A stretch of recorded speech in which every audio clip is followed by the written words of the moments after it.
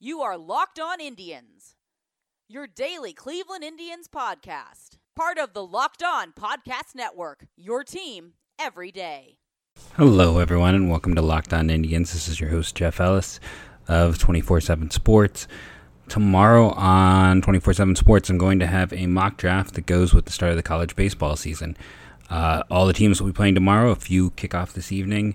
We already had a bit of baseball news that potential first-rounder Freddie Zamora of the University of Miami, arguably the top college shortstop, torn ACL.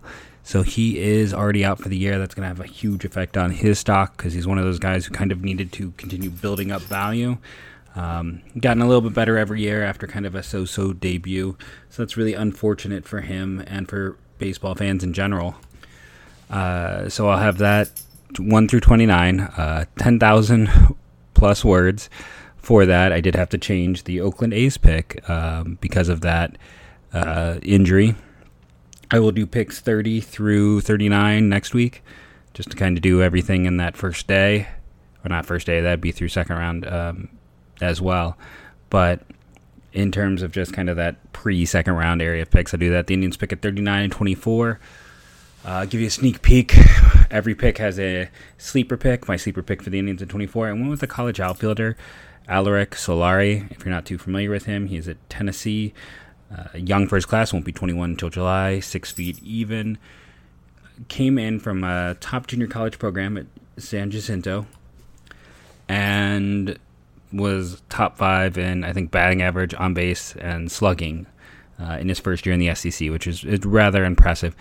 I don't know if he has a natural position. He might just be a hitter. He doesn't run particularly well, doesn't have an arm. So it's either left field, maybe he can make that transition to second base. That was kind of, why Jason Kipnis fell to the second round after a hugely productive career because he was a left fielder. That he just didn't really have necessarily the arm to play anywhere else, and there were some doubts if he'd stick at second. Luckily for the Indians, he did, and it proved valuable. It was the second time they tried that conversion, if you can remember Trevor Crowe back in the day. But yeah, so that's the sneak peek. I'm not going to give away the main pick. There were like 4 or 5 names that stood out at pick 24. I have one of those guys actually still being on the board at 39. I will give kind of one hint to a lot of my thought process with the Indians in this draft. I actually, for those who don't follow me on Twitter, I made a comment on Twitter that one could pretty aptly describe the Indians draft strategy through a song by the band Winger. Now, this particular song came out when I was 7, so it's not like I'm a huge Winger fan, or I could probably name maybe 2 songs, maybe just the one song. But yeah, there is a song by the 80s band Winger that I think you can, and if you're scratching your noggin trying to think about it, it will be in the article tomorrow, so that'll answer that. But yeah, draft is fastly coming up. It's hard to believe it's already college baseball season. We have competitive baseball occurring now. So if you're jonesing, turn to the college ranks. Your local college team could definitely use the support. Baseball is tragically underfunded and often one of the first programs cut when a university has to save money. So support your local college, whether they're D1, D2, or D3. We had some Indians-related news out of Arizona that Domingo Santana was out there getting ready to sign his contract, just had to pass his physical. So with his addition now, I was looking over on MLB trade rumors the other day because there's so many players signing small or minor league deals at this point. Like, I've been doing a kind of like all free agent team throughout the process. It would be very close to impossible to put one of those teams together at this point. Like, for instance, Brad Miller was my DH, and he was just signed away to the Cardinals. And with all of these like minor deals happening, someone like Cameron Maybin gets a major league deal. But I think it was the Pirates who moved someone over to their 40-man at that point, that they were able to, or from their 40-man to the 60-day disabled list. So I think if the Indians sign Santana, they don't even have to take anyone off their 40-man roster. I could be wrong at this, or what I saw was misreported. But that could be really huge for the Indians. Naquin is a really easy one off the top of your head who could be moved over if that is the case. I didn't think you could yet, but, they're reporting teams doing it. So, it's one of those things I just kind of double-checked. It's the first day of camp, so the Indians can do that. That certainly makes life a little bit easier. I'm sure there's other guys I'm I'm blanking on who could also be moved over, who are suffering from a nagging injury of sorts. We'll have to see. But yeah, the Indians aren't going to even have to release anyone from the roster to make this move. They have a very easy paper move they can make, and I expect them to do just that. If we're, being honest, it's what makes sense. So let's look at this Indians roster, because there's not much out there. I mean, sure, there's Stowe, Puig, and Holt, and then after that, oh boy, does it get weak. If I were to pull up my all-free agent team, the players left would be few and far between, starters and relievers. I posted that team on the 12th. Since then, Derek Dietrich is off of it. Domingo Santana off. Brad Miller off. Tejan Walker, Tom Malone off. Fast and furious. I mean, I think Cashner would probably be your third best free agent right now. I had Lonnie Chisenhall on that team. He didn't play at all last year. I really don't know all the specifics behind his injury, but I mean, he showed some signs before injury. He's one of those guys that I would roll the dice on. Dozier, Tim Beckham is going to have a suspension issue, but if you can get him on a 2-year deal, I think he has shown enough that he'd be a valuable addition to a team. So there's a few guys left out there, but I still think what you see is what you get with the Cleveland Indians at this point going forward. So I think what would be a fun exercise here. Oh, before I go into the fun exercise, good news. Next week, we will return to the 5-day week format. We have a massive ad buy. Thank you to all listeners, downloaders, and everyone who has done their part in that. I really appreciate that. It helps keep this show going. So, it's a free podcast, but it's free because someone pays advertising revenue. So thank you for your part in allowing that to happen. But we're going to try to break down the 26-man roster today. We're going to spend the second half of this show when we come back from a little word from sponsors, and we are going to talk about how things line up, who's on the 40-man, who's going to get what spots, and such. So let's try to figure out a 26-man roster at this point. Let's start by just going through the lineup and how it, on paper, looks like it's going to project out. I think that's the natural place to begin for this.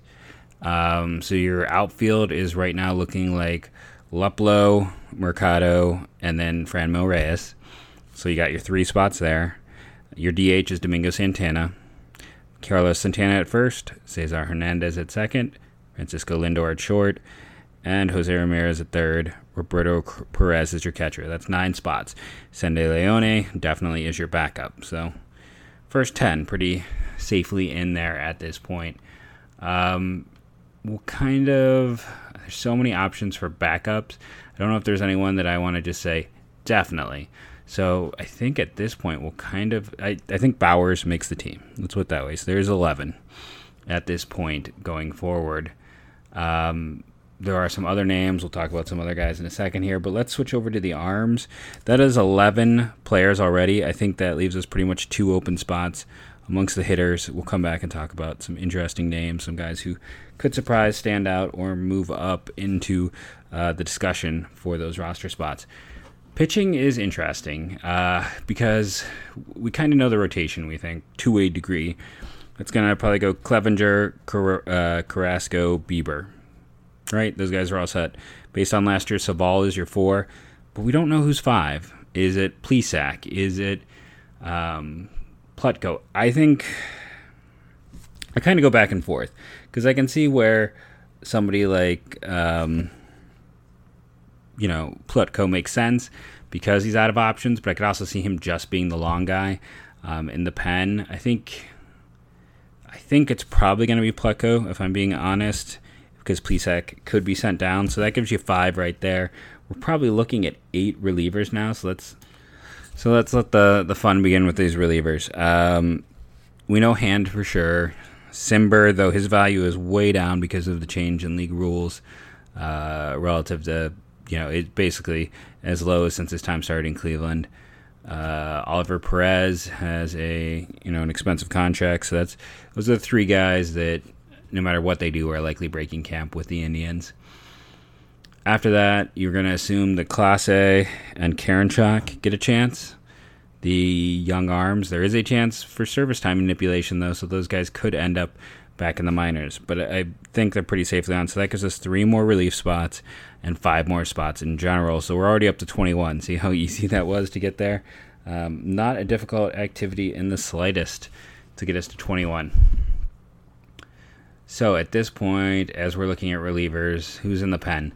Let's just talk about what arms there are. Logan Allen starts the year in AAA, very likely. Sam Hentges starts the year in AAA. James Hoyt. Chance, I mean, they clearly like him. Phil Maton. Again, some of these things I'd have to look up and see who's got options left. That's going to determine some of this. McKenzie, probably AA. Mejia, single A. Moss, AAA. Plesac, AAA. Rodriguez. Well, Nick Wetgren, he's there. That's someone I left off. So now we got 2 left. So at this point, it's pretty much going to come down to the options game. And I'm realizing some of you out there are screaming that on top of putting Bowers, I left off Delano DeShields. So that's 1 roster spot left for bats because we know that Tito's going to want to carry 13 arms. So DeShields is definitely making the team as well. So we got 1 left. I'll still talk about some interesting guys that are long shots. We'll get to there in a second. So Hunter Wood doesn't have any options either. So there's a chance for him to stick around. In terms of the other guys who are, I think he's the only other guy. Dominic Leone, Anthony Gose, both don't have any options, and that's probably part of the reason that Anthony Gose in particular was got the camp invite. But let's assume Hunter Wood makes it. They liked him enough to keep it there, so that leaves you 1 final spot. That's what I like the addition of Leone. He's one of the 3 real free agents they've added. I don't know how good his chances to make this team at this point. Just looking at who's got options, who doesn't. It is a hard thing to figure out, just because so much of it's really going to come down to if someone can take advantage of camp or who is Tito's guy. Like, I kind of feel like I already know who's going to be Tito's guy for that last spot offensively. Here, just looking through the team, now that Hand is likely not closing, they won't be as big of a deal that they're going to be a little short on left-handed relievers. So, I mean, they went out and gave James Hoyt that money, so maybe it's Hoyt. Maybe there's the outside chance someone like Plesac sticks just because they have so many arms in AAA, and there's a chance the Plesac stuff could play up. But I'm going to lead towards Hoyt. They went out of their way to keep him, really seemed to be enamored with him. That AAA rotation is going to be better than some teams' major league rotations. But, yeah, I think that's where we're facing up. And then when they can start moving guys around on this roster, you've got guys like Yu Chen Chang and Christian Arroyo competing along with Andrew Velasquez. I just feel like it's going to be Mike Freeman in that final spot. It's not what I want, but I feel like that's what's going to happen. He's Tito's guy. He performed admirably last year. Tito loves vets. Who's he going to go with? One of the young kids or Freeman? I think it's Freeman. Some guys to talk about. I don't think Greg Allen really has any chance to make the team. I don't think after all the time he's missed, Bradley Zimmer really does. I think he's going to get some opportunities down in the lower minors. Daniel Johnson, we've talked about. It's a degree of service time manipulation with him. And yes, I know he's already 25, but hey, an extra year of control is still an extra year of control. Even into the early 30s, players are still typically very productive, so getting that extra time does matter to the Indians and is likely going to have an effect on how they plan things out. But there's someone who is not on the 40-man that I think deserves a little bit of talk for a few reasons, who I think could make it hard to leave him off the roster. And that's Kai-A Tom. Now, Kai-A Tom went through the Rule 5 draft and was not selected, which obviously shows other teams didn't think he was ready or didn't trust his kind of breakout. Now, Tom produced excellent numbers at Kentucky, never a power guy. I mean, he's always been undersized and kind of more of a left fielder, but what makes Tom a particularly good fit for the Indians isn't just the year he had last year, where he broke out to a combined total of 23 home runs, hit over 290, an on-base percentage over 380, a slugging. I can't do a quick slugging there, but he probably somewhere around 540, 550. He kind of did it all last year. But there's a few things in particular that stand out why he could be someone who could force his way on the roster. first off, he can play left field, center field, and right field. You're getting a guy who can kind of play all over for you, do a bit of everything for that way. So it makes him kind of an ideal extra outfielder. You kind of already have DeShields for that role, but that is something that Bauers cannot do for the Indians. And he's also left-handed. Now that matters because Jordan Luplow, I think, will get a chance to hit righties, and when he inevitably struggles and or fails with that during spring training, I think that is when they look to kind of, we got to do something about this. And we've seen the Indians before do the thing where they have two prospects and they call up the lesser one first. That player gets the first opportunity. You can talk about Jose Ramirez before they called up Lindor. You can talk about Lou Marson and his time before they called up Santana. They often have kind of a lower-level bridge guy when they're waiting to call up a top prospect. So this could be the chance for Tom when you have Daniel Johnson blocked and you have Ka'ai Tom down there, and if he doesn't work out great, you're going to feel pretty comfortable.